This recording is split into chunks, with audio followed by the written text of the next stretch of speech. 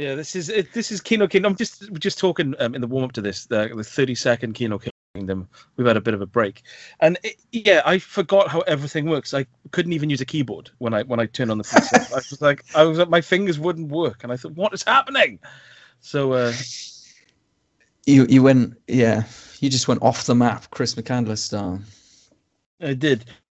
I got lost in my own hallway. But like I had more foresight than Chris McCandless because I actually had a full tube of Smarties, so I was okay for a month. I've still got half of them left. Yeah, you didn't like the blue ones. Yeah, if you had to like so thirsty that I had to like pull my own hair out and just suck the moisture off it. Jesus. Yeah. I don't know if I've said this on the podcast before, but that guy who was lost in the Australian outback with his daughter, and he was just saying how they were just so hungry and thirsty, and they were just sort of delirious. And he said, obviously, an Australian accent on this show I watched. This was about 20 years ago. I watched it. So it got to the point where my daughter was so thirsty that I just was desperate, and I just urinated in her mouth, but she just vomited. I thought, yeah, she probably would. I would. If my dad peed in my mouth, I'd be sick. That's science. You know, if you were that thirsty and desperate as well, the quality of the pee would not be good. It would be yellow, possibly brown. If you looked at your dad and he said, "There's nothing for it. You're going to have to drink my pee," and then you like think back to just before the car broke down the Australian outback, and you look over at him, and he is glugging down a full tin of Tate and Lyle golden syrup. You think, no, I'm not doing that. No, it would be a the mist type moment as well, because you would be like, you just finished like wiping your chin after consuming all this urine, and then seconds later a helicopter will come over the horizon to rescue you. Yeah, or like an ice cream van jingle would just sound in the distance. You're like, oh, for God's sake. So this is Kino Kingdom 32. We've been away for a little while. But all I've done over the last month is watch 75 episodes of Teen Titans Go. So I'm useless. There's no point in doing this. You're going to go through each of them one by one, or? Yeah, I've done an analysis of the themes covered therein in each of the episodes. Actually, it's probably closer to 150 because they're double episodes, 10 minutes each. So I've watched 150 episodes. So I've got a few films, but very sketchy memories of them. So this is very much weighted towards you this week, Rupert, if that's okay. It's fine. I mean, I've got a few that I've got a lot to say about. I've got a few that I've got less to say about. Bearing in mind, Rupert, we've already covered American Ninja 2, so 45 minutes. If I hear you writing on a chalkboard, I don't even know if you can buy chalkboards anymore. But one of the things that I have got to offer the episode is I managed to get some sponsorship going on. It was a bit of a weird one. Obviously, things are dried up over the last month. We haven't been on the air, but I got contacted by two companies, and they couldn't afford our basic rates of sponsorship. But they sort of contacted each other, discussed it amongst themselves, and they've come up with this thing called dual advertising. So they're advertising two products in one WAV file just to cut down on their costs. It's not something I've heard of before. I think it's pretty clever, to be honest. I can't really imagine how it would work, but I guess we'll find out. So what the listeners are going to be hearing is one person, a slightly older gentleman, contacted us because he wants to promote his podcast called The History of Wood. And we were also contacted by Kellogg's because we've previously mentioned Kellogg's Start. We're both big fans of Kellogg's Start on the show. But it was discontinued in 2016, I think. And they're now doing a relaunch, but only based in Cardiff and the surrounding suburbs. So it's kind of a Cardiff-centric relaunch of Kellogg's Start. So yeah, it's quite localized advertising. That's good. And it's always nice to do a bit of local business advertising. So here we go. When I wake up in the morning, I love nothing more than a nice bowl of Kellogg's Stat. The podcast is the history. Get on that Kellogg's the Stat. history of wood. I tell you all, there's nothing finer than a nice bowl of Kellogg's Stat. Start your day with Stat. Nice bowl of Kellogg's Stat. We will be discussing the give me my Kellogg's Stat. The rich histories nice and uses bowl of Kellogg's Stat. of nice wood cold spoon, cold throughout milk, history and room temperature Stat. Nice bowl of so, Kellogg's Stat. If you'd like to listen to the podcast, it's Stat. I tell you what, you get a Chinese tonight, you mate, not me. Nice bowl of Kellogg's Stat. The title, which is I tell you what, and if you've never had Kellogg's Stat before, now's the perfect time the to history start. of Kellogg's Stat. I quite fancy a bowl of Kellogg's Start now, to be honest. Yeah, I do. Yeah, I hope for that. As a format, I'm not sure whether it'd be right for all advertisers necessarily. I mean, we're lucky that these kind of dovetail together because you could eat a bowl of Kellogg's Start whilst listening to the History of Wood podcast. That's true. They don't. Yeah, there's no real conflict of interest there, is there? I mean, you can do both, and perfectly listenable. I mean, I could follow both streams of consciousness. Listen to that. Both streams of consciousness. I tell you what. Before we kick off again, I think we should see what the random name generator throws at us this week. Is it going to be Marry Me Grandad 2? Is it going to be Marry Me Grandad 3?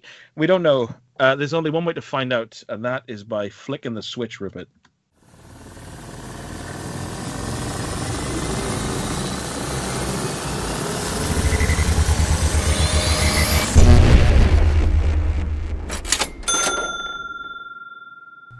The mantelpiece. The mantelpiece. I mean, if it was based on a Stephen King book, I wouldn't watch it. But no, if it was based on a Stephen King book, I assume that it would be like the mantelpiece, like do do do do, and it would be a haunted mantelpiece. But I think I can imagine it would be the cover would be like an ornate mantelpiece, and I think it would be more of a like a 200 cigarettes thing where it would show the mantelpiece through the ages and the things it's witnessed with the families in the house. Yes, I'm thinking something along those same lines. I was picturing kind of an Edwardian gentleman, perhaps, with an elbow on the mantelpiece, smoking a cigarette, drinking a brandy, whatever, And it's like what has that mantelpiece seen across the years? What intrigue is it witnessed across the years? What knowledge can it impart? And what it's been central to so many events. If mantelpieces could talk, that'd be the tagline. Well, the sequel would obviously be called Mantelpieces. So, mantle pie? I don't. I've never needed to. I'm never needed to pluralize mantelpiece. So, hurtling into the reviews, which is what this podcast is supposedly about. I'll let you go first because I've literally got like 2 films. So I say literally, actually. Well, I'll talk about Coming to America then. Coming to America, as in Coming to America 2. Okay. Yeah. Which is on Prime. So I guess it counts as a Prime original. I mean, they financed it as far as I know. So anyway, obviously it's a sequel to the John Landis film from 1989, 88, sometime around then. And Akeem, played by Eddie Murphy, he's now obviously in Africa. He has 3 daughters but no son, and the adjacent tribe, the Nextdorians, they basically they find out he hasn't got they find out he hasn't got a son, so therefore that makes him weak, etc. So, oh, by the way, the main guy of the Nextorians is played by Wesley Snipes. So yeah, so they see a weakness in the king, and he's like, oh no, what am I going to do? I've only got daughters to follow me. But then he finds out he has in fact got a son in America. So off they go, him and the other guy, can't remember his name, Eddie Murphy, and what's the other guy's name? Oh God, it's Arsenio Hall. Yes. So off they go, and the son is over there in New York. He's trying to get a job at Duke and Duke. So that's one of many callbacks. Anyway, so Akeem brings the son and his mum, played by Leslie Jones, back to Zamunda to live in the palace. So it's kind of a reversal of the original. Because most of the film is set back in Africa, so I think in Zamunda. So, I mean, suppose to its credit, they don't just go back to America and spend 90 minutes commenting on how things have changed. So that's something. But they do still manage to resurrect all of the characters from the first film without inventing any new ones. I mean, very late sequels like this, they constantly feel the need to make reference to how outdated the characters are, and there's loads of references to modern parlance like on fleek and things like that, and it's like, ooh. And then you start wheeling out the remember them kind of moments, like, so you get performances from En Vogue and Salt and Pepper. And they also take full advantage of the fact that Prince's music has now re-entered the market, so that there's a full and not very good version of Get Off in there as well. So they wheel out characters from the original. And a full song. Yes.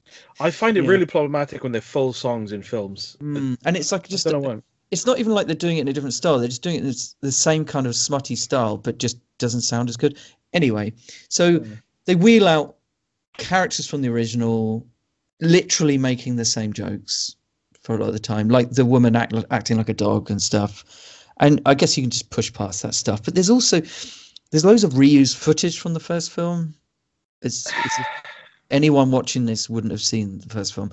And yeah, and there's some slightly awkward kind of it's almost like it's trapped between the kind of slightly crass humor of the original, but also like modern day sensibility. So you get these weird juxtapositions. For example, there's a whole kind of joke where it's basically condemning how racist like blackface is, for example, and then it's followed by a scene where Eddie Murphy is dressed as a Jewish man, and it's like it doesn't quite gel. They should have just stuck with one of them rather than playing a two-hander like that.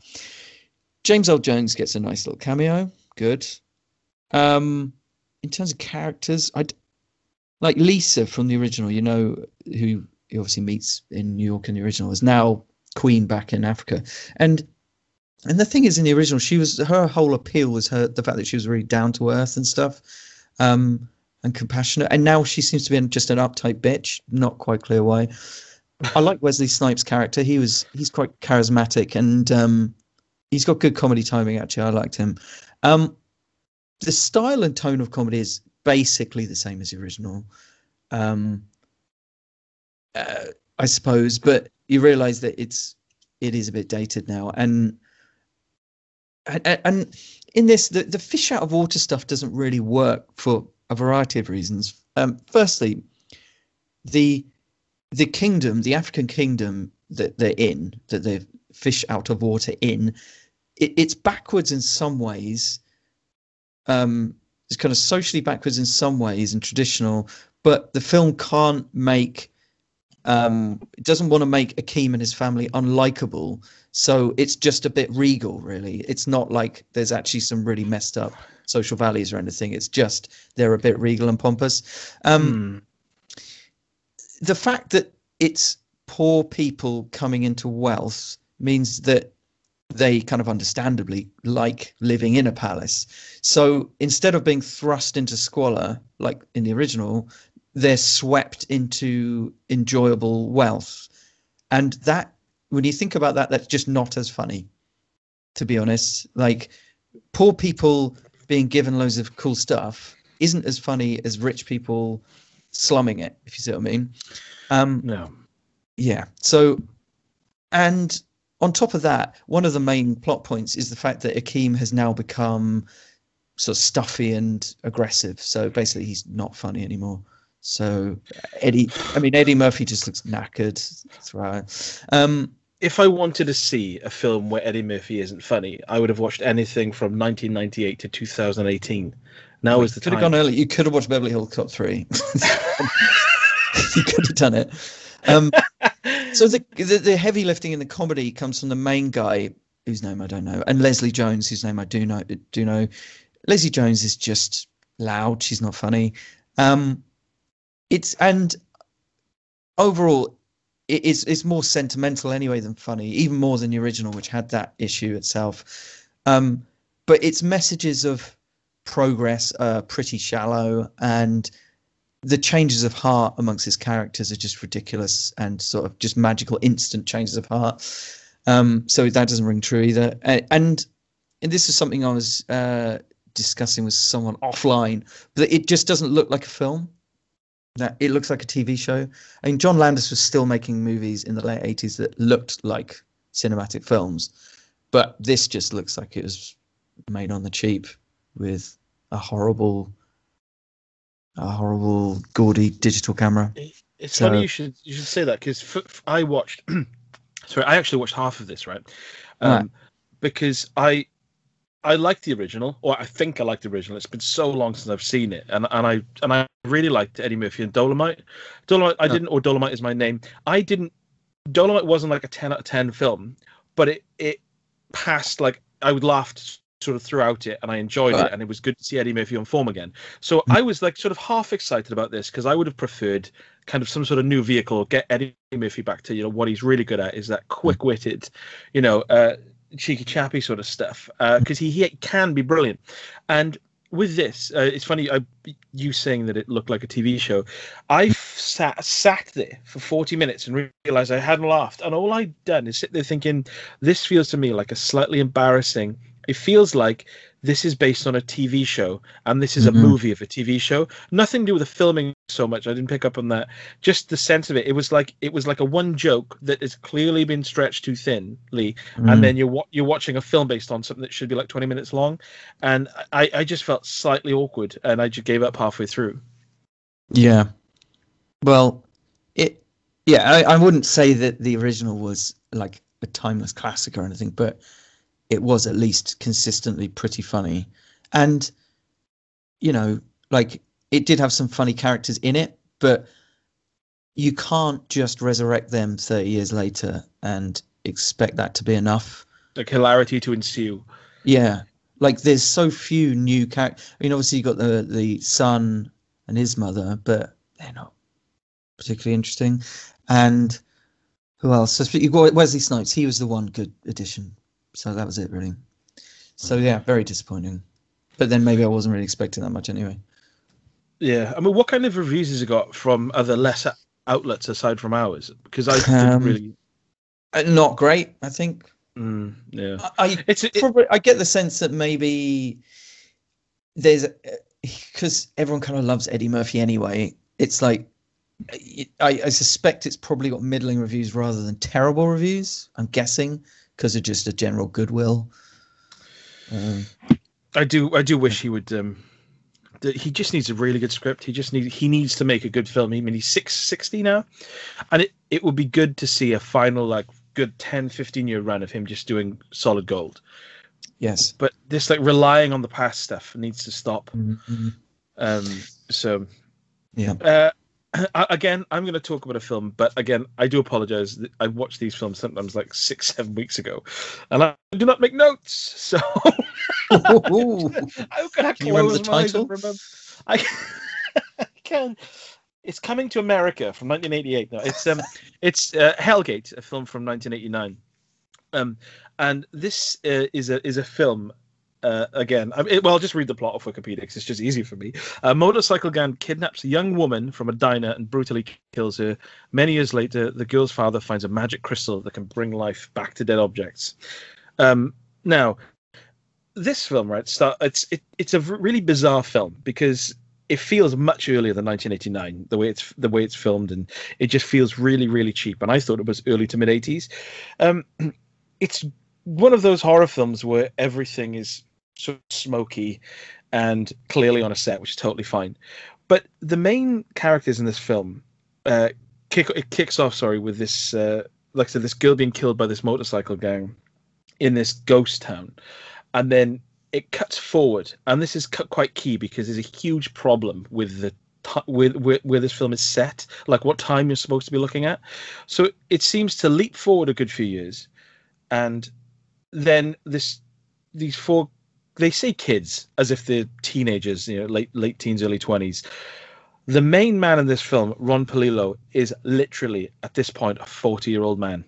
And I thought, you were not, like, and I will always say, like, oh, he looks 40. He turned up. They were like, oh yeah, let's go to the chalet out near that ghost town and just get clattered on booze.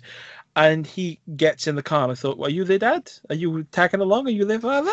But no, he's the main young buck. And what happens is he gets sidetracked into this house where the girl's father, who accidentally killed her when this motorcycle gang were attacking her, he threw an axe at the guy's face who was kidnapping her, and he crashed into a wall and killed his own daughter. So he's found this crystal that can bring her back to life. She's clearly a zombie. She's clearly like a zombie, and he's just really bizarrely, like, oddly in love with his daughter. So she falls in love with this 40-year-old bloke, and then the father tries to kill him. He escapes from the house. This is in the first 15 minutes. He escapes from this house where he's seen a zombie who's tried to seduce him, even though he's got a girlfriend in this cabin he's driving to. And the father is clearly bonkers and has got all this metal in his face and is insane and has tried to kill him. He's got out of there with his life, driven to the chalet. Turns up and says, oh yeah, I went to the chalet and got attacked. And his girlfriend says, oh, did you try to shag anyone? And he says, no one there. There's no hot girls there. And they make him go back to this house. And they all just drive back to this house and all just start laughing. And you're like, what? And the film, I couldn't tell what time period I was looking at, because the father, for some reason, in the past, he is just like a bloke in his 40s. And then you see him in the future, and he's just got loads of metal on his face, like an eye patch made out of rivets and grey hair. But then it'll cut back to the past when she's still alive, and he looks like that then as well, even though he didn't look like that in the start. So it completely throws off what you're looking at. What is this now? Is this then? And then it'll cut to the diner where everyone looks the same, and you think, what time period is this? I can't follow this. And it's badly edited, right? Okay. It ends up in this just ridiculous facade of this ghost town, which I actually genuinely to this day cannot tell if it's supposed to be a ghost town where a few ragtag homeless people live, or if it's an old carnival ghost town that is still working. I really couldn't tell. And it's not this isn't a lost classic at all. This is just a really awkwardly made cheap film that I can imagine it's good to watch with a few people and just laugh at it, because it's bizarre. It's just really hard to follow and bizarrely made. 10 out of 10. Is there anyone famous in it at all? I am looking at the Wikipedia now, and even the director, I can't click on anything apart from Vidmark Entertainment and Ron Palillo, who is the 40-year-old. It's just I wish I could remember more about it, but it's a non-hyperlinker. Okay. Yeah, you know it's a good film when you click on it and everything is black. There's not a blue hyperlink. It's striped. Right. I won't get the 6-disc special edition Blu-ray of this one then. No, best not. It's not another 9th configuration. Where I literally order it as you're talking about it. Okay, what was that called? Hellgate. Hellgate 1989. And that was on Prime. It was on Prime. It was on Prime. Sorry, it was on Prime. Also on Prime, Into the Wild. Speaking of Chris McCandless, Chris McCandless being it says based on a true story. Chris McCandless, he traipsed off into the American outback with a fun-sized Twix and can of tripe, but no can opener, to live off the land. It didn't end well. Anyway, so this journey into the world is directed by Sean Penn, very nicely directed by Sean Penn, but it's more about the journey rather than the ending. Yeah, it's quite hard to sympathise with Chris McCandless. I mean, boo-hoo, Harvard entrant Chris McCandless. He's got such pressure from his parents to pay for his Harvard education and buy him a new car, obviously, naturally. Such stress they put on him. So anyway, he gives away his 24 grand college fund. And then he wanders into the wilderness, deliberately out of contact with his parents. I mean, talk about unbelievable lack of gratitude. But he, as he puts it, or possibly as his sister puts it, because she kind of narrates, he is apparently emancipating himself from the absurd and tedious process of graduating college. Yes. So, and of course, ironically, the only reason anyone remembers this man is because he was a rich kid with massive privilege who threw it all away. So it's, well, before I go into the film, I mean, the incident itself has got quite a cult following, really. I mean, I know that there's been many search and rescue operations for people who are decided to follow in his footsteps since his journey. And actually, there's been 2 actual drownings during the pilgrimages. So other people have died trying to follow in his footsteps. Brilliant. So it is quite telling. It's quite telling that within moments of him arriving in the wilderness, he basically finds a bus, right, and effectively turns it into a caravan home. Almost like he actually does want a home, in fact, and not to live off the land at all. But there you go. So the sister's narration bends over backwards to paint the parents as monsters and all of their dishonesty and their coldness. So they basically fought, and they probably were fairly unpleasant. And to be fair to the film, I don't think Sean Penn is saying that Chris's actions were rational. He's not excusing them. I think he's just explaining them. And he does allow some sympathy for the parents, acknowledging that that parents are allowed to change and grow and learn, just like a young person desires to do. Yeah, so, but yes, Chris McCandless himself, ultimately he's a freeloader with nothing to trade with in society, really. I mean, he's just going around the place, just accepting people's kindness, really.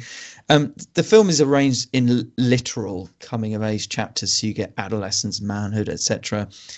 And I think that's quite telling about where Sean Penn is coming from with this, because he is in a way tacitly saying that Chris McCandless needed to grow up. Really, he needed time to grow up before anyone makes a decision like this, to see the world in some way rather than before committing to something entirely. So reckless. Yeah, dismissing all of the systems that have given him this opportunity in the first place.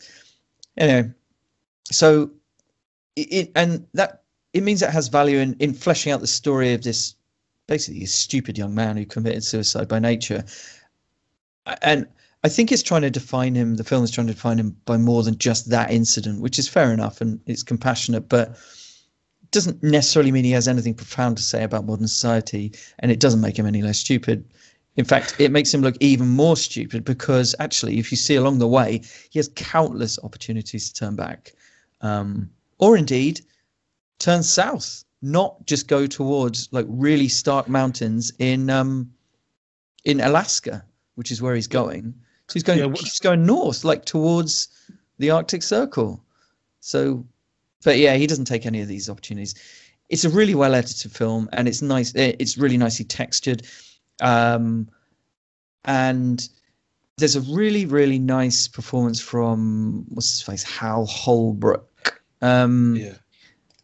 And Yeah, he's obviously Hal Holbrook's pretty old by this point, and I think that part of the film does speak to something quite profound about Chris McCandless's character. The fact that his sense of bereavement is the lack of a father figure, and there's something quite poignant in the idea that by this point he has gone too far into his own kind of myth making to possibly turn back from this ridiculous odyssey.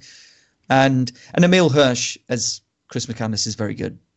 This is a very good performance, and he really does transform physically for it. It's quite alarming at the end how much weight he loses. So yeah, it's a film that, well, the whole story really, not just this film, but the story, it's one that splits audiences largely along the lines of those who see him as some sort of inspirational counterculture hero and those who think he's a self-absorbed idiot. I'm pretty sure he's the latter, I won't lie. But that doesn't make this a bad film, because it's not hagiography. It's not saying it's not romanticizing it too badly. And I think Sean Penn does a good job of portraying the adventure as Chris McCandless himself would have seen it. So it's almost subjectively speaking. So in the bits which are romanticized, it's almost like those are the parts that where he's finally seeing what he left the house for, if you see what I mean. This is why he went on this journey, because of those magical moments. But actually a lot of it is just really harsh and bleak and unforgiving. And to be fair again, I mean, it is all balanced out with a lot of people saying to Chris McCandless, well, basically what we're thinking, which is, what the hell do you think you're doing? So I think it's it hasn't changed my mind on Chris McCandless, but I think it's a pretty good movie. Surprisingly good. I can just imagine you saying that it was narrated by his, an actress who plays his sister. Mm-hmm. And I can just imagine him sort of writing in his diary, when he's sort of overlooking a city or something and writing that I'm going to leave all this behind. I'm going to go out to Alaska. And I'm going to, even though I've had no training and I've got no supplies and I've not prepared for this at all, and I'm constantly warned this is dangerous, I am going to go out to Alaska and just completely live off the land. And as he closes the book, the narration comes in with a wow. And that just happens after every scene. Or she just goes, whoops. Yeah, or it's not fleshing out the character at all. It's just reacting with disbelief. Yeah, I got to be fair with that. I know that Eddie Vedder did the music. I think the song was called Guaranteed. Yeah, the music is pretty good. It's a lot of dusty kind of country and bluesy type stuff, really acoustic stuff. So yeah, that was fine. Oh yeah, as I said, it's like technically it's an amazingly well made film and beautifully edited and nicely shot, well acted. Yeah, and I think as a film, it probably has something to say about human nature and human interactions, but possibly not what Chris McCandless set out to illuminate, if you see what I mean. Yeah. I watched again another film I have foggy memories of. Not perhaps. Last of the Summer Wine? I was gonna say I was trying to think of another character from Last of the Summer Wine. I cannot remember anyone. What Peter Sallis memories of is No Good Deed, a film from 2014 starring Idris Elba. This film was odd because in my head, Idris Elba is a big movie star and has been for a while. And I know he was in. Mm-hmm. I haven't seen the show, but he's in a show with one word called something. Luther. Yeah, I know. Yeah, The Wire was the one that brought him to people's attention as well. But when was The Wire? That would have been late 2000s, I guess. Maybe. Well, this is the thing, right? This film, No Good Deed, 2014, apparently really negatively received, but was a box office success. And I don't know if it was him trying to break America or something, but it's a really bizarre film to see him in because it's a really flat thriller, a really generic thriller, and I don't know why he would have chosen to be in this film. the plot is he is Idris Elba is a prisoner called Colin Evans, which is literally the name of my fiance's grandfather, and he has been in prison for 15 years, and he goes to a parole hearing where he gives a really good speech as to how he's been rehabilitated and how he's helped prisoners and taught them in the prison system. He's completely turned himself around, and he's ready to be released. And you can see that for a couple of the parole board, it has to be unanimous for this parole board to let him out. And I think 2 of the 3 are sort of a bit taken by it. And it's quite funny because the third guy just sort of sits there with a really sort of stoic expression on his face and just stands up and says, this is what this man does. He's a really hyper intelligent charmer, but then he just reads out a load of stuff just saying that he's just an absolute psychopath, and this is what he does. He charms people, and then he completely goes back on his word, and he's got problems with his temper and stuff. So he goes back to prison, and on the way back he kills the people transporting him and escapes. He goes back to his ex-wife, who has clearly moved on, and he's like shocked that she's moved on, even though it's been 15 years, or he served like 5 or 10 years or whatever, and he loses his temper and kills her. And now this is something that happens throughout the film, right? Because we're supposed to believe that this man has been in prison and has put on this facade of normalcy for multiple years, and yet the second he's out, he loses his temper and murders every chance he gets. So it's okay, that's not believable. He supposedly crashes his car accidentally in really heavy rain outside this house and goes into this house, and it's a woman there, her husband, who clearly doesn't love her. He comes home from work, literally ignores her and says, I got to go away for the weekend. I got to go visit my dad, and just leaves without even speaking to his kids, his young kids.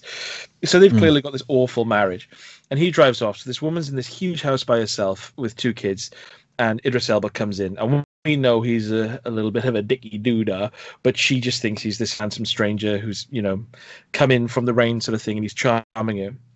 And her neighbor comes over, and she's saying, your husband's been a bit of a knob. Why didn't you show Idris your bum? And she's saying, no, I can't show my bum because I've got a husband. I'm paraphrasing.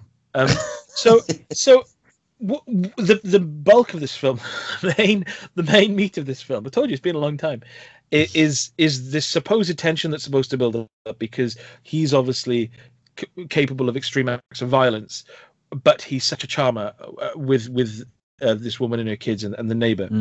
And there are some really nice moments in it where, Idris Elba is a good actor, so he plays the role really well. He looks great, and he has genuinely got charisma and charm. And then when people aren't looking at him, he's got a little scowl because he's thinking, I'm bloody losing my marbles here. There's a really funny scene where the neighbor just completely sees through his facade instantly, which is quite funny. But the problem is the I don't want to say twist. The way the film, the direction the film goes in, is so blatant from the start because there's so few characters in it. So he's only really got one reason he would be at that house. If his crash wasn't accidental, it was engineered. So the film is really flat. It's got quite a nice ending. It's not too sentimental, but I was watching the whole film thinking, why is Idris Elba in this? Why would he sign up to this film? This just seems like anyone could be in this film, but he is good in it, but the film isn't good around him. Yeah.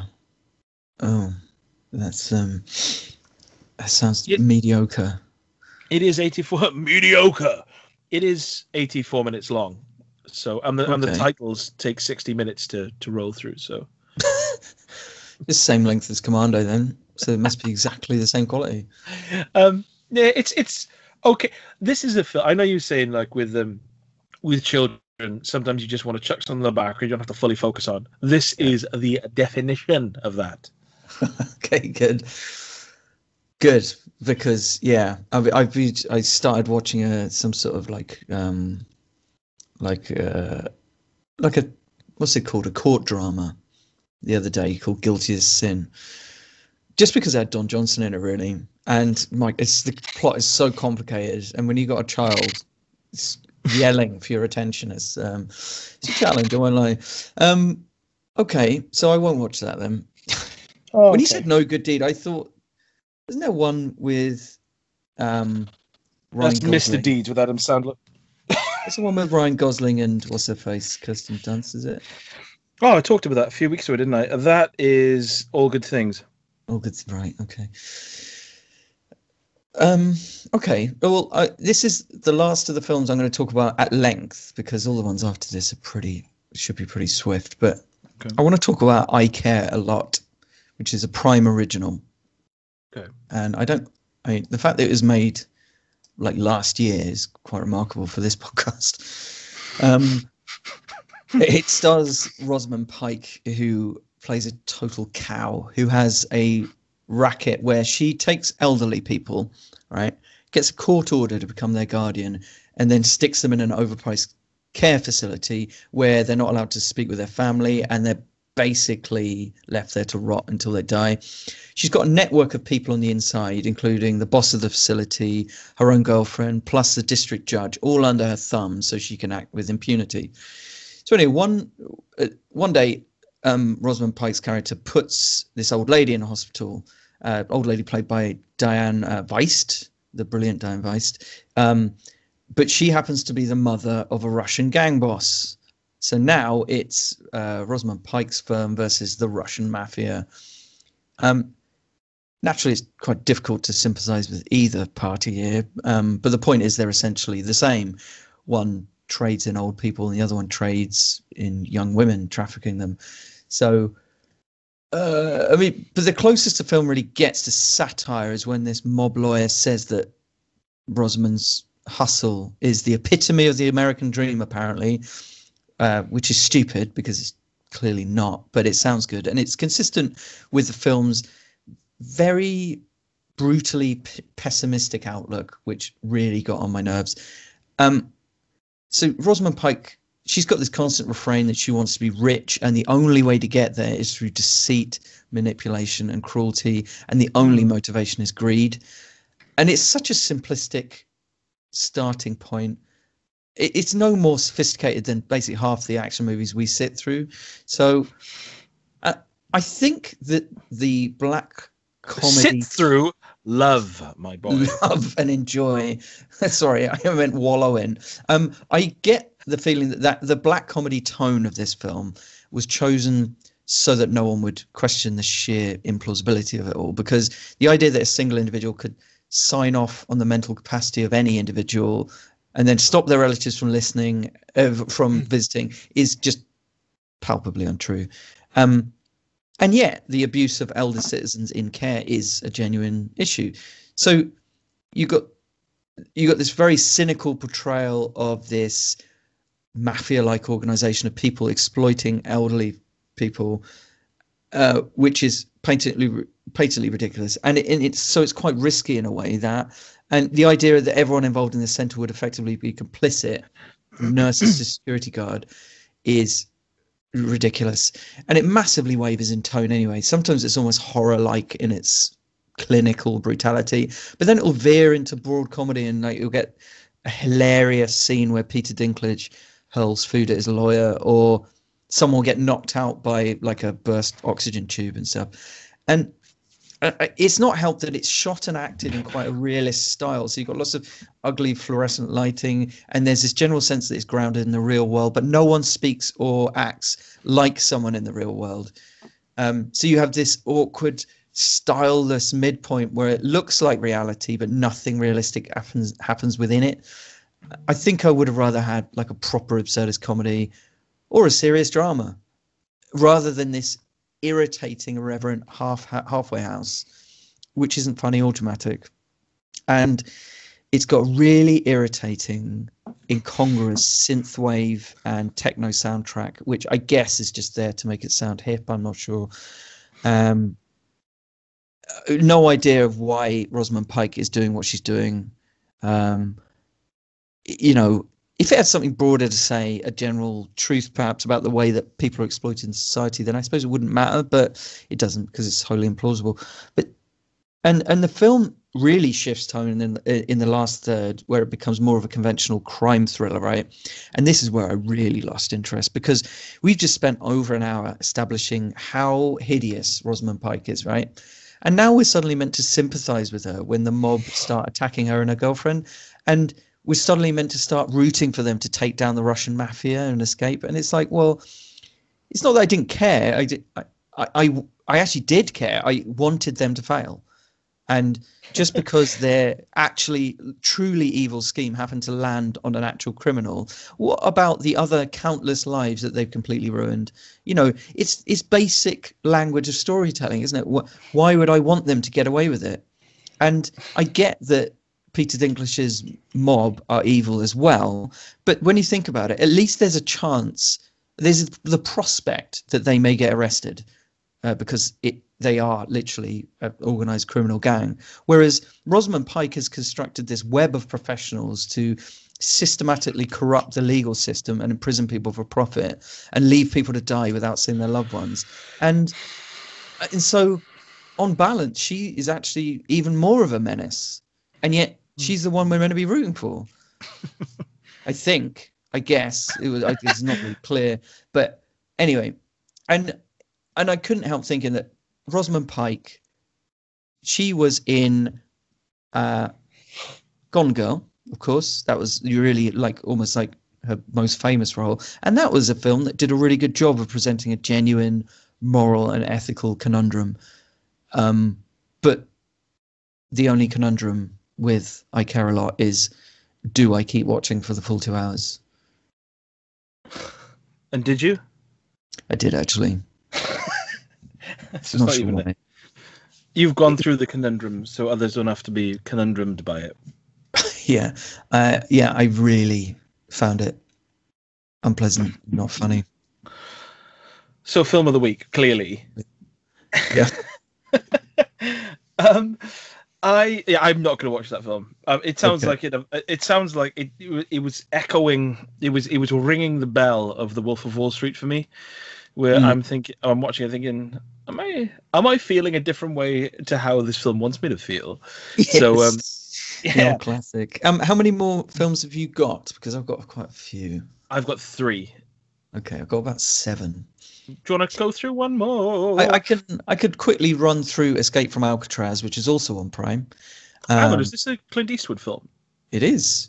Oh, 1979, good. Directed by Don Siegel. Obviously, did Dirty Harry as well.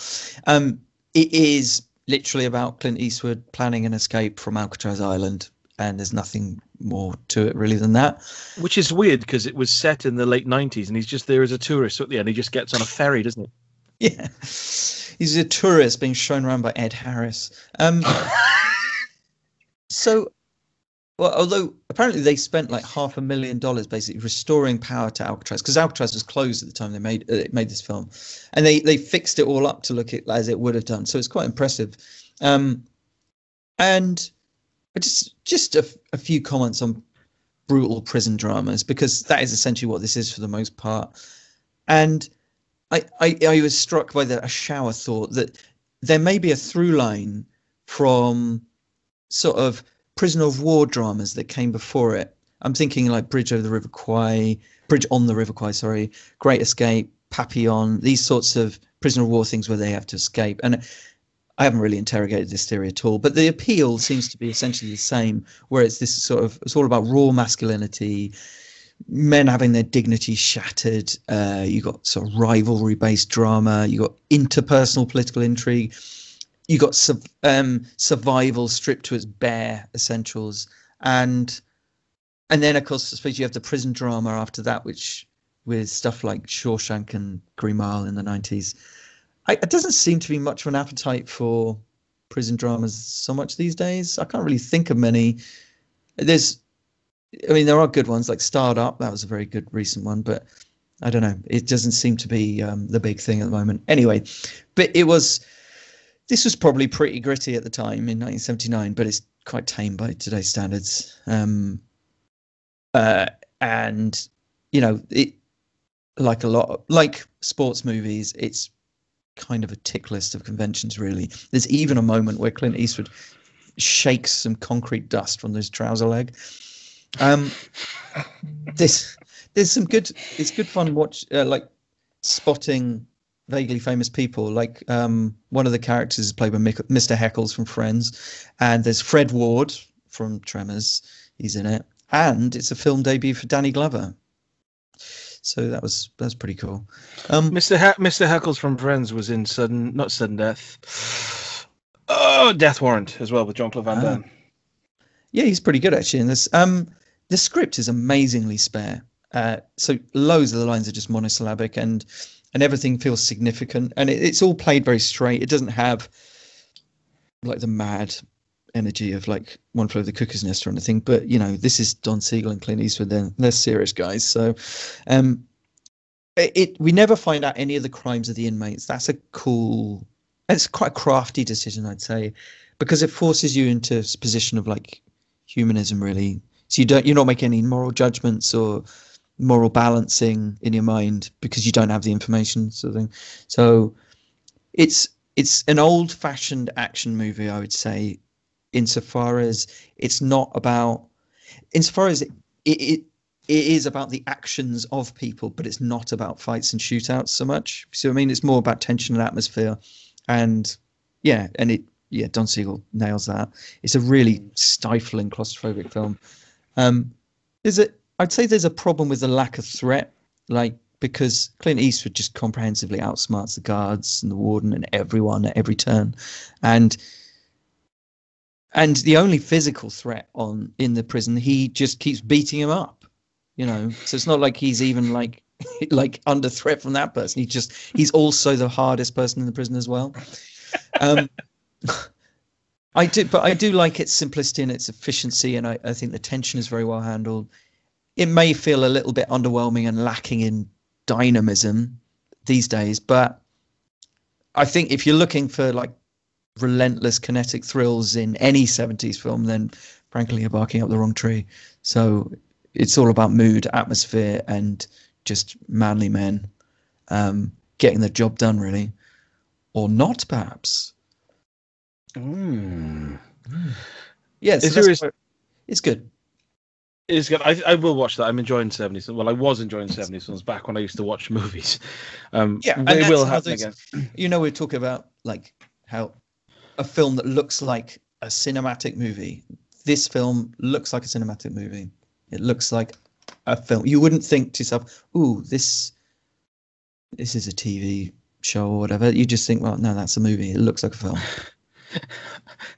Which is good when you're watching a film, isn't it? It's quite handy, really, isn't it? If you're reading a book and then you like wake your sleeping wife up next to you and she said, "What is it, darling?" And you say, "This is a book." Thanks. Or you're listening to music and you turn to your wife and say, "Is this a statue?" No, it's music. It's the other stuff. Ah, yeah, I always get confused. Yeah, the other stuff, because you've got statues, and then the polar opposite of statues, music, haven't you?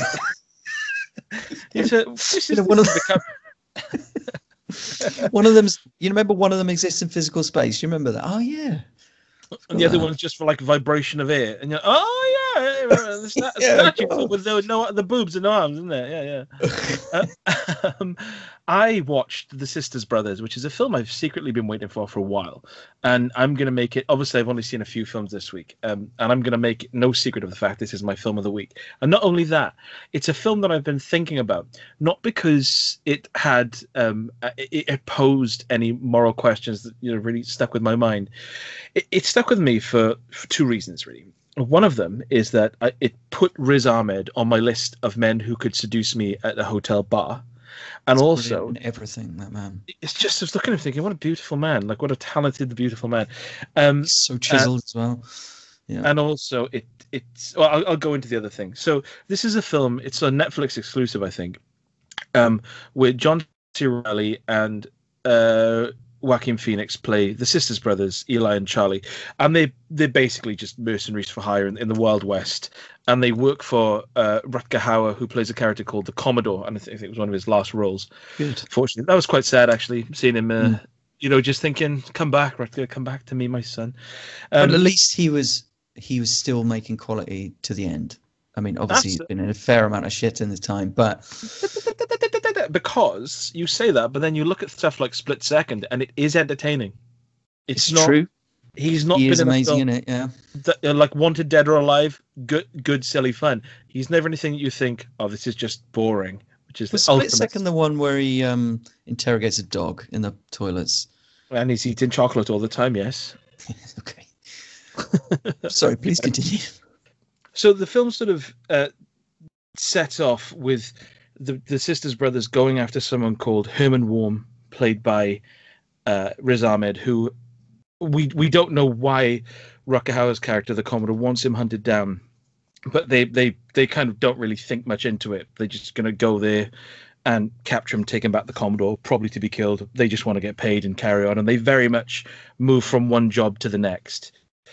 And as we see Riz Ahmed's character, we find out that he has actually got this chemical formula that he believes can make gold shine in rivers, so it makes it much easier to collect gold, and he's going to sort of use this chemical to find gold and obviously get rich.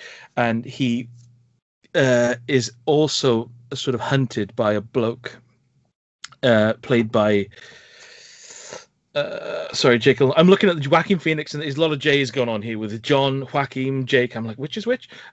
See, he's Jake Gyllenhaal. He sort of falls in with him, and whereas Jake Gyllenhaal's character is originally supposed to hunt him down for the sisters brothers and wait for them, he ends up going off with him, and they form a friendship and a business partnership.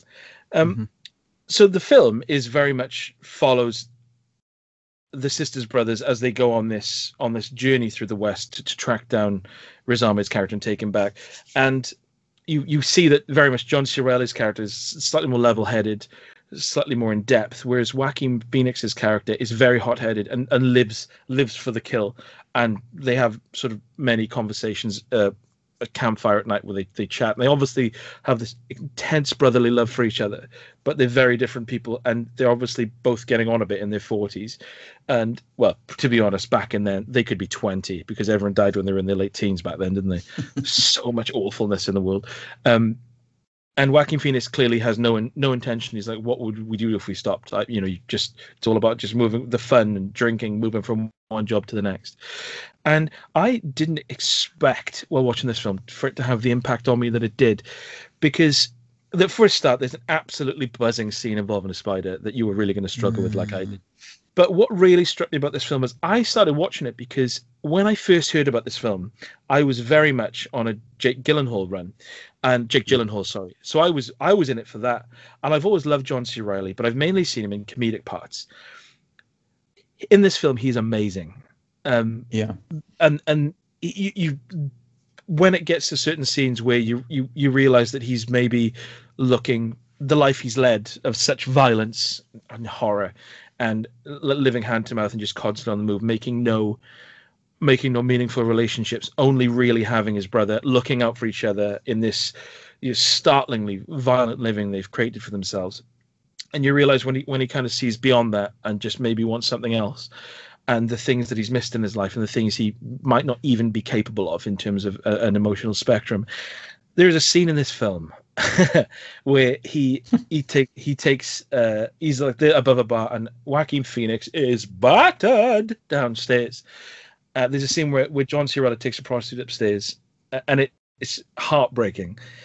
And it was that scene that really stuck with me. And it's oddly, considering there are lots of shootouts, there's a lot of violence, and it's beautifully filmed, and it's considering the amount of action in it, it's very dialogue driven because the actors have such high quality on their A game. Every conversation feels important, every interaction is important, and the things that happen all have some sort of emotional value.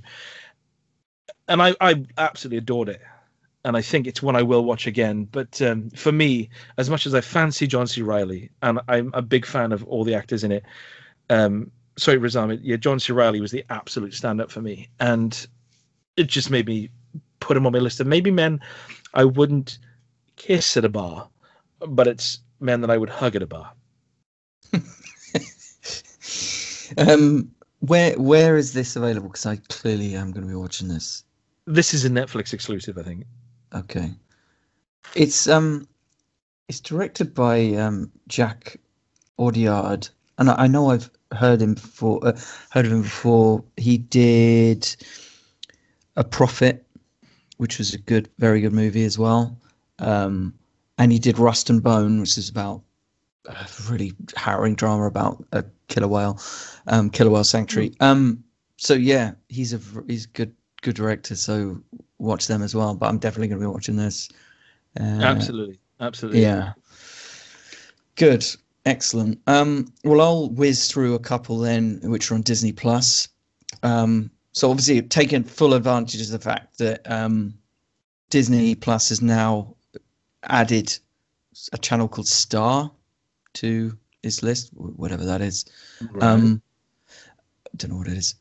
So obviously I immediately put on Stakeout from 1987, which is a comedy action movie starring Richard Dreyfuss and Emilio Estevez, who are cops trying to track down an escaped prisoner played by Aidan Quinn. And so they do a stakeout on Aidan Quinn's girlfriend's house. She's played by Madeleine Stowe from Last of the Mohicans, not Rosie O'Donnell.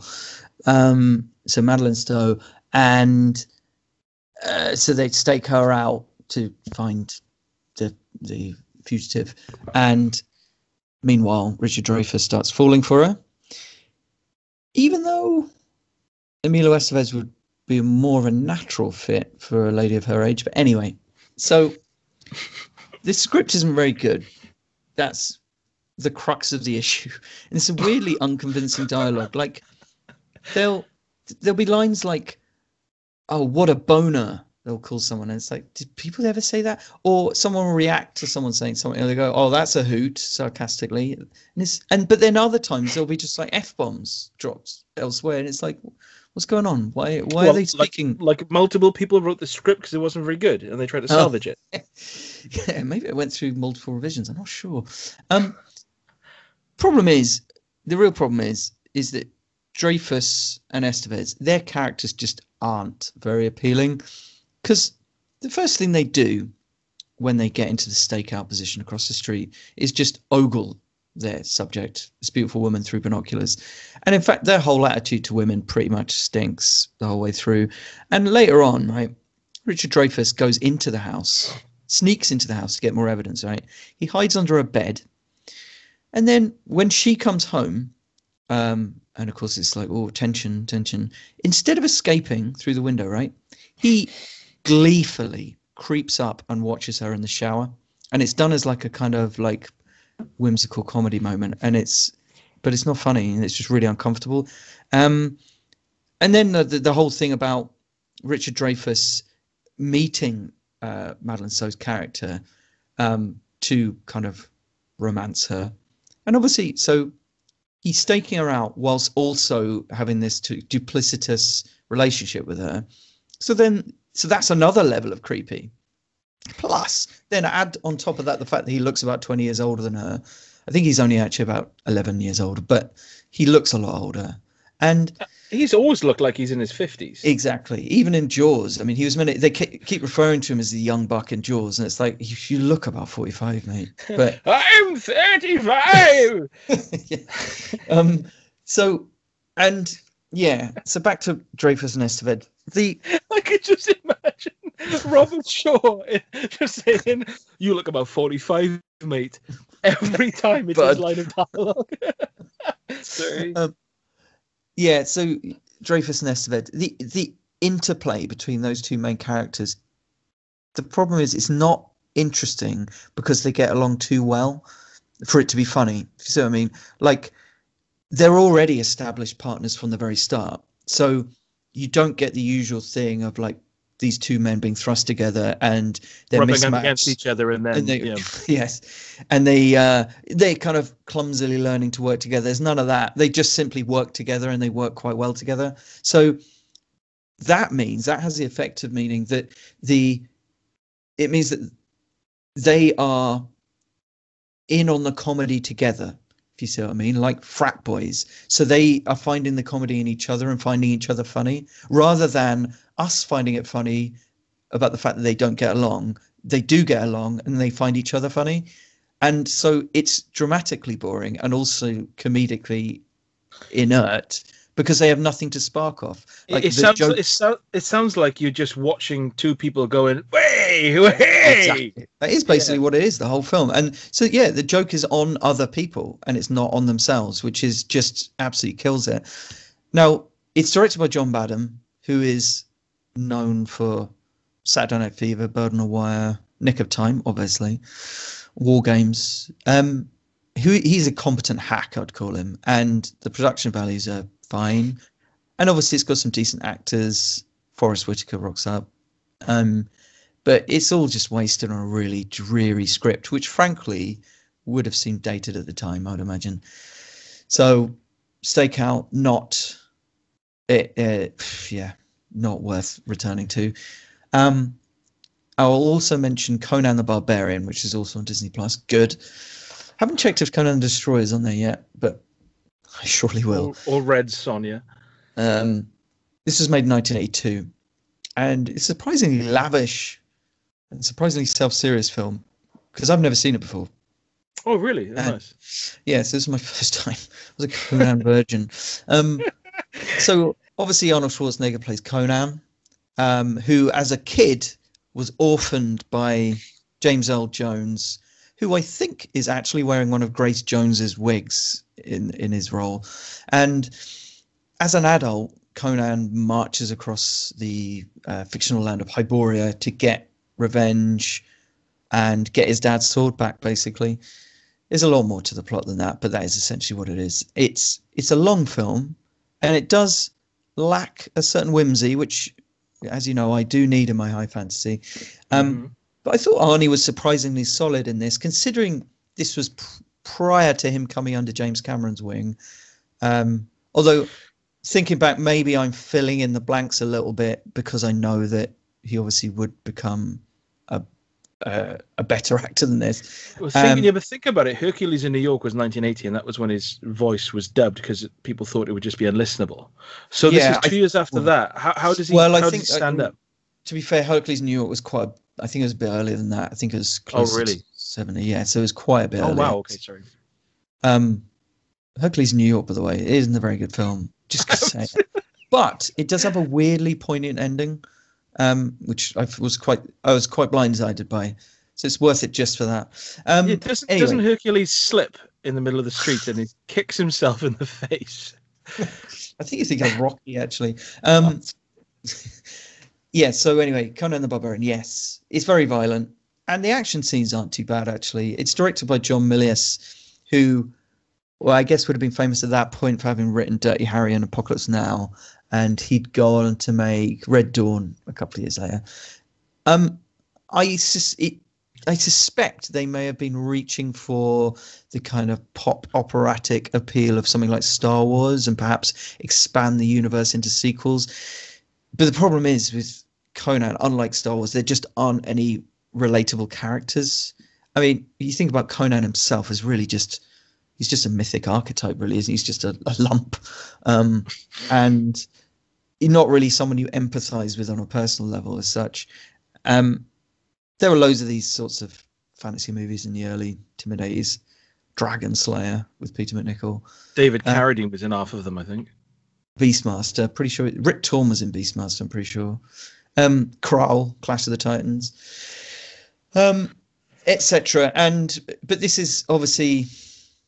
it's the one with some actual money behind it for a start, and it does have some dramatic weight, I'd say, but it does lack some of the fun that a lot of these 80s fantasies had. So Kroll has not been knocked off its perch quite yet. I don't think Arnie could have sustained a career just on this stuff, to be honest.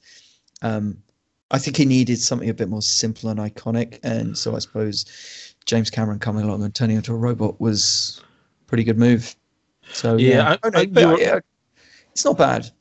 Are you going to watch Conan the Destroyer if you can get your hands on it? Probably will. No. I'm guessing that it's not as good. I think it's watered down from what I remember. I've got to say though that I honestly thought Hercules New York was 1980, but I'm looking at this seems like Conan the Barbarian was his first, because before that you've got Pumping Iron and then Stay Hungry, The Villain, stuff I've just never heard of.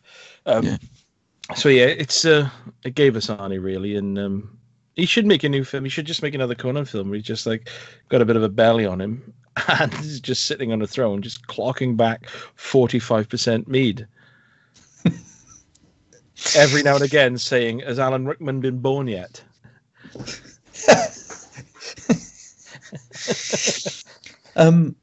Yeah. Well, I'm surprised they haven't done that yet. Wheeled him out for, well, not the specific line about Alan Rickman, but just like wheeled him out for a Conan reboot. Maybe they have. Maybe I just missed it. They did do a Conan reboot recently, didn't they? Yeah, wasn't it with? Oh no, it's Hercules. Conan reboot. Wasn't that the one with Jason Momoa? It may have been, yeah. Yes. But, yeah.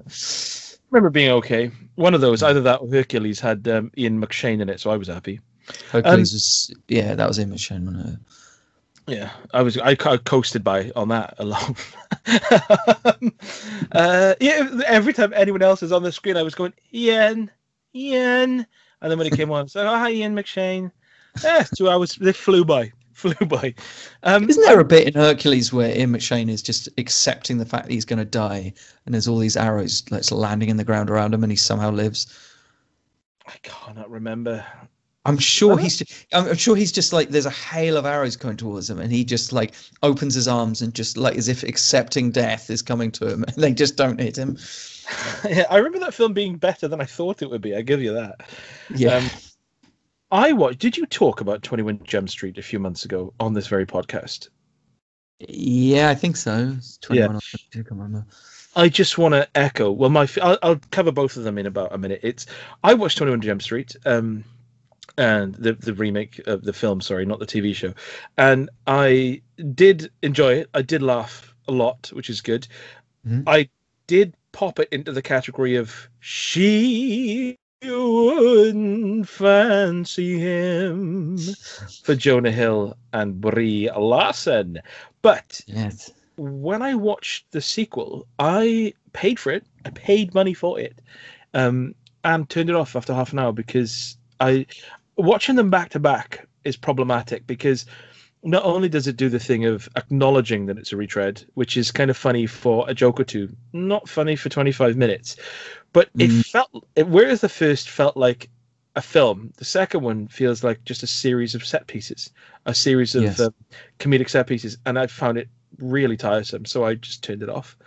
So watch 21 Jump Street, and if you watch 22 Jump Street, wait at least a month, because otherwise you'll think, all right. I don't. You probably wouldn't have seen the amusing car chase towards the end of 22 Jump Street then. No. I think there's golf buggies or something, or post carts or something. That was quite amusing.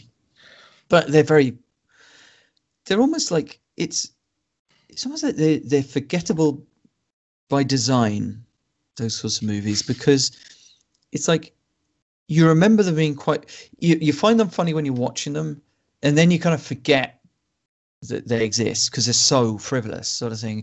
And then so when it pops up on Netflix or whatever, you say, oh yeah, I vaguely remember finding that funny. So you watch it again, and then of course you just forget again because it's so frivolous. And then you go back and watch it again some other time because it's easy. And it's like, that's brilliant.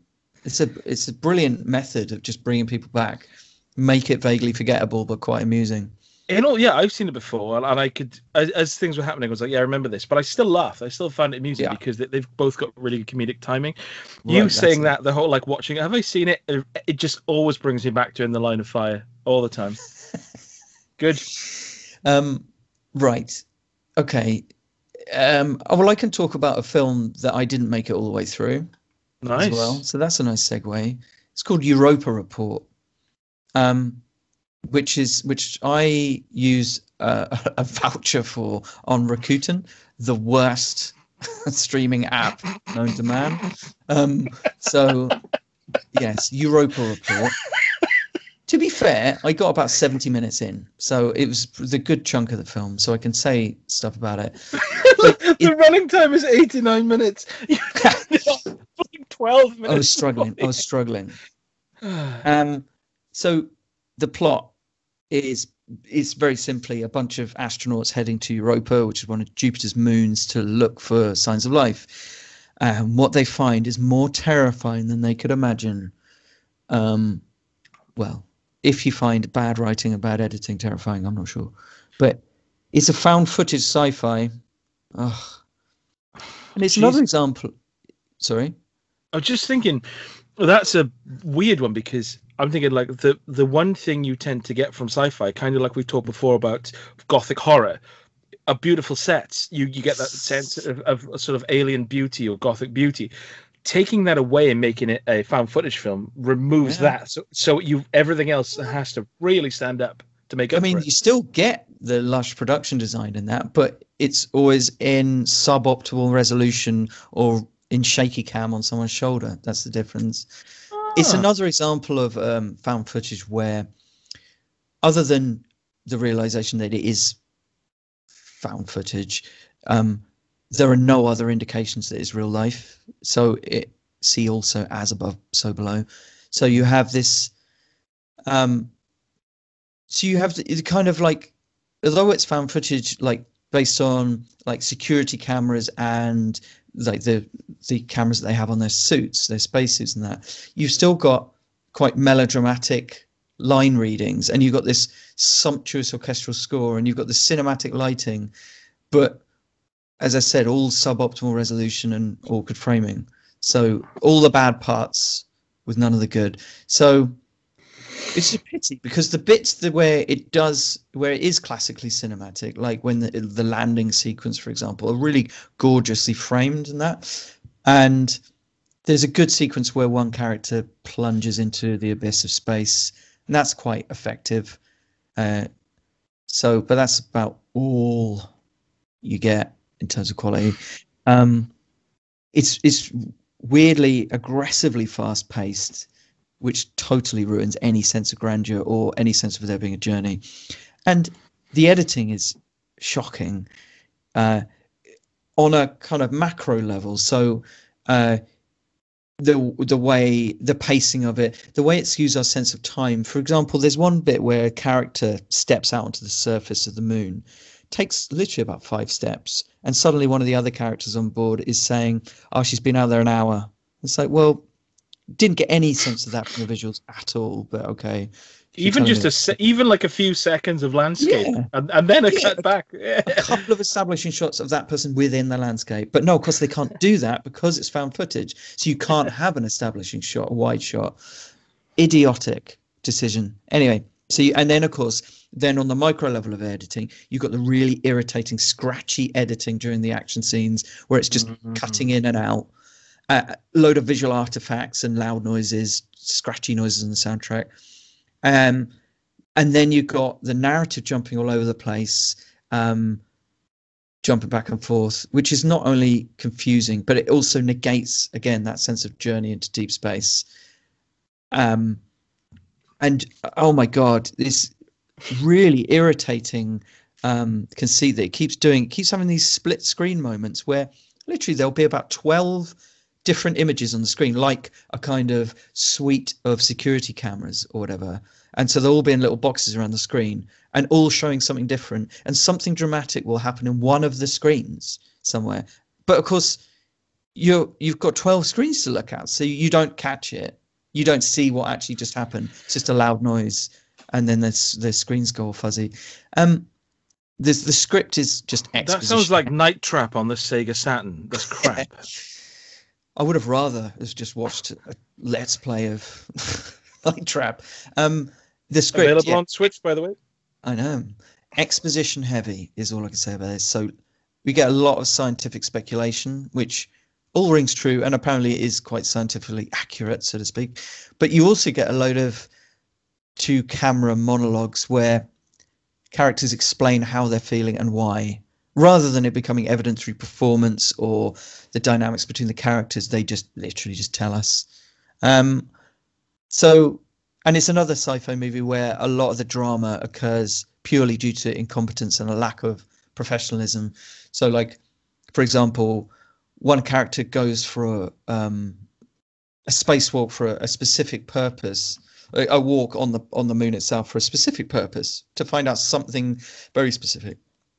And then they just start wandering around to check things out, as they put it. And at one point they even decide she goes, "Oh, I'm going to turn off my light on my suit just as an experiment." Why would you experiment with something like that? You'd have to agree that stuff beforehand. Ridiculous. It's just a really dull and annoying film. And it's not scary at all. It's just loud noises and scratchy editing. Terrible. It's a shame, really, because Michael Nyqvist is in this, and Sharlto Copley. And I do like Sharlto Copley. He's kind of like, he's sort of my my backup Leland Orser. So that is a shame that it didn't work out for you. As you were talking, then I was just sort of catching up on the cast and stuff, and I can see that the reception on Wikipedia is that Europa Report has received generally positive reviews, but you didn't agree with that, Rupert. No, I didn't. That's fine. I mean, it's fine. They've got their own opinion. They've got the incorrect opinions. A found footage. I mean, I don't know. A found footage sci-fi that would. The problem with found footage is there's very little middle ground. It's either going to be like quite impressive and clever, or it's going to be really grating and irritating. And we've covered this before. And more often than not, they're in the latter category. I can't fathom why there was a decision to make this found footage film. It doesn't make sense. Which is why I mentioned As Above, So Below, because again, that was another film where it didn't have to be, and it was actively worse for being found footage. Watching, especially when it's a horror or like a dark sci-fi, like that sounds. When anything vaguely interesting kicks off, watching a camera swinging and like static, or looking at the floor is just the worst thing that can happen. So I don't know why. Yeah, the moment when like the pace quickens to an extent where you really need to see what's going on, because like obviously it's all visually represented. That's the moment when it completely loses its value entirely, because you can't see what's going on. So my last film is Trial by Fire from 2018, which stars, quite frankly, and unrecognizable to me, Jack O'Connell and Laura Dern. This is a film based on. It's directed by Edward Zwick. I've never heard of him. I don't know if it rings a bell with you, but he's a pretty solid director. He made Glory. He made what's the one with? It wasn't called Deliverance. The one with James Bond in it. I can't remember. Yes, yeah. What's it called? It wasn't called Deliverance. Anyway, I think he might have made Blood Diamond as well. But yeah, he's pretty solid. Well, this is a bit of a weird one from him then, especially because I remember seeing and enjoying Blood Diamond. But this is it's based on a true story. A book called Tried by Fire by David Brown, who I think he's an American journalist who wrote about this case. And it's set in the early 90s, and Jack O'Connell plays a guy called Cameron Willingham, who wakes up to find his house on fire, and I think he's got 3 kids and a wife, and we see his house burst into flames, and him running outside, seemingly like pushing his car away from the house, and then on the lawn basically just screaming that his children are all dead. And because it's set in the American South, and he is quite a rambunctious character, a sort of a bit of a not a hillbilly, but like a lower, definitely not an upstanding member of society. It's just kind of a already decided in court that he's clearly guilty. He clearly set the fire for financial reasons, killed his daughters because he was drunk, and this sort of a ridiculous trial, and then he just gets locked up on death row for murder, and no one takes him seriously, and until Laura Dern takes an interest in his case and gets him. Again, I do apologize. I've seen this film about 6 weeks ago, and sort of whilst Jack O'Connell's character is left in the lurch by everyone who just assumes he's just this hillbilly who's just killed his kids because he was drunk and left them to die. Laura Dern takes an interest in the case, even though she lives miles away, and sort of really feels sorry for him and visits him and gets a relationship going with him. It was a weird film because obviously it's based on an actual event, and I watched this with Faye, and she was much more affected by it than I was, because I watched the film, and the things that happened in the film made me think this has obviously just been massively dramatized. I felt like it was a really, really dramatized series of events. But then after the film, I read about it, and it was kind of as well, it was, from what I read, it was as the film presented, which was, I kind of wish I'd done it the other way around. I wish I'd read about the film first, read about the events, and then watched the film, because I would have taken more from it. I do feel that whilst it's definitely cinematic, there were certain moments, like the way he is initially mistreated by the guards and then befriends them. It feels like a lot of stuff is skipped over. You just think, like, why are these prison guards? Why have they suddenly? These prison guards are in their 30s and 40s, and they work on death row, and they suddenly become much more humanitarian in this one man's presence. And it's not like he's a particularly illuminating figure. Like I said, he's quite a rough and ready. He hasn't got a job. He's boozing all the time, and everyone just thinks he's killed his kids. So why would everyone's personality around him change because he is convinced of his own innocence? Because I would imagine that many people on death row will probably be claiming that they're innocent as well. Yeah. There's some nice moments in it, and I like I said, when I watched the film, I just assumed, this is getting quite sentimental and stylized now. It seems quite unrealistic, and I think after watching it and reading about it, I kind of wish I just watched like an hour-long documentary about the actual trial and events themselves, than a film about it. I got vibes of, I don't know if you mentioned it earlier on, All Good Things, where I thought the case seems much more interesting in this film. And whilst it's an amazing performance by Jack O'Connell, and his accent is like really spot on, it's almost like him and Laura Dern are in different films. When we see Jack O'Connell, it's very earthy, and then when we see Laura Dern, it's a little bit dreamy, and she's with her family, and they're like, "Well, man, why are you getting involved in this?" And it's almost like they're in two separate films, the way they react to each other. It's weird. And so, yeah, I don't know. It didn't quite work for me. It worked for Faye, but this is something I'd rather see, I think, in a documentary about the actual case itself. Right. And don't ask me if it was on Netflix or Amazon Prime, because I cannot remember. Right. So should I watch this film? I'd like you to. I'd like you. Yeah, okay. I'd like you to watch it. Read about it first, and then watch it, because you'll be doing then what I feel like I should have done. Right. Okay. Okay. Let me do a couple more. That's me done, by the way. Okay. Well, I'll talk about the Puppetmasters on Disney Plus. It's really using my Disney Plus subscription here.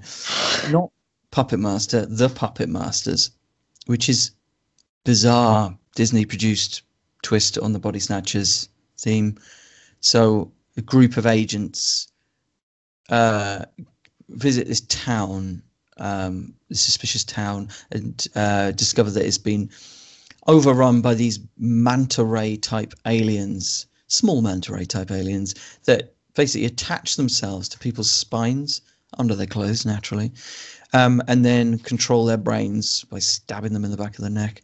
And then they go around and they act kind of like people, but creepy people, and they go and infect other people like a virus. That's the idea. It's got a pretty decent supporting cast. It's Donald Sutherland's in it, Yaphet Kotto, Will Patton. Most God of bless them. you, Yaphet Kotto. Yes. When was this made? I assumed this was new. Oh no! This was, I want to say, mid-90s. Right. Okay. It is definitely 90s, actually. More on that later. But yeah, so the supporting cast, most of those people I mentioned, they're pretty wasted. Although it is quite fun to see Donald Sutherland playing a good guy after the fact that, of course, he was in Invasion of the Body Snatchers, which had that shock ending. So that was quite cool. The main guy, someone called Eric Tahl, I'm not familiar with. He is the most 90s looking man I've ever seen. He's got like glossy straight hair, swept back in a center part, and it's astonishing. What's his name? He sounds like Andy Garcia at Things to Do in Denver When You're Dead. His name's Eric Tahl. He's just he THAL. He's just nobody really. There's a few amusing moments in this film. the way that the agents discover that the civilians in this town are not humans, right, is by one of the agents, the female agent. She unbuttons her blouse and she notices that the boys don't look down her top. So that's her evidence that they've been taken over by aliens. Amazing. Brilliant. Now, you'd expect that in a comedy horror, but this actually does take itself quite seriously. It is a strange mix of this innocent goofiness and gore, because it's quite gory as well. And some of the action is quite well orchestrated, because it's quite action heavy. I mean, it's well orchestrated. It's not, it's hardly The Raid or something, but it's quite well staged, kinetic, and it's a lot of in-frame action, and there's a lot of it. And apparently there was a lot of studio interference with this, and you can really see it, because in the second half of the film, the narrative it lurches horribly around the place. They're suddenly in a completely different location. You have no idea why. But there's some amusing stuff in there, like when the aliens capture people, right, and cocoon them, they strip off all their clothes but leave their pants on, which I thought was quite quaint. That was a nice little touch. The main guy has a fight with Keith David at the end. Good. And like the main guy, bear in mind that this main guy, he looks so 90s in his clothes and his hair and everything. And he throws Keith David into a pile of CRT monitors. It's amazing. It's just the 90s in a single shot. It is not a good film, but it is fast paced and it's poorly acted, badly written, and it looks really cheap. Like the alien nest is just a load of like sheets hung from the ceiling. It's a load of sheets hung from the ceiling, backlit, and just a load of people standing still underneath them. It's like it's not the most convincing alien show. We're not exactly giving H.R. Geiger a run for his money, are we? It's deservedly forgotten and bafflingly misguided and unbalanced. And so it really needs to be watched by everyone. Right. Rightfully forgotten, bafflingly misguided. Everyone should watch it. Brilliant. The names of my three goats, actually. Okay, and I'll talk about quickly The Hand That Rocks the Cradle, also on Disney Plus, which I haven't seen in Is this Rebecca at least De 2 Mornay? decades. Yes, it is. Yeah. It's directed by Curtis Hanson. We also made LA Confidential after this and 8 Mile.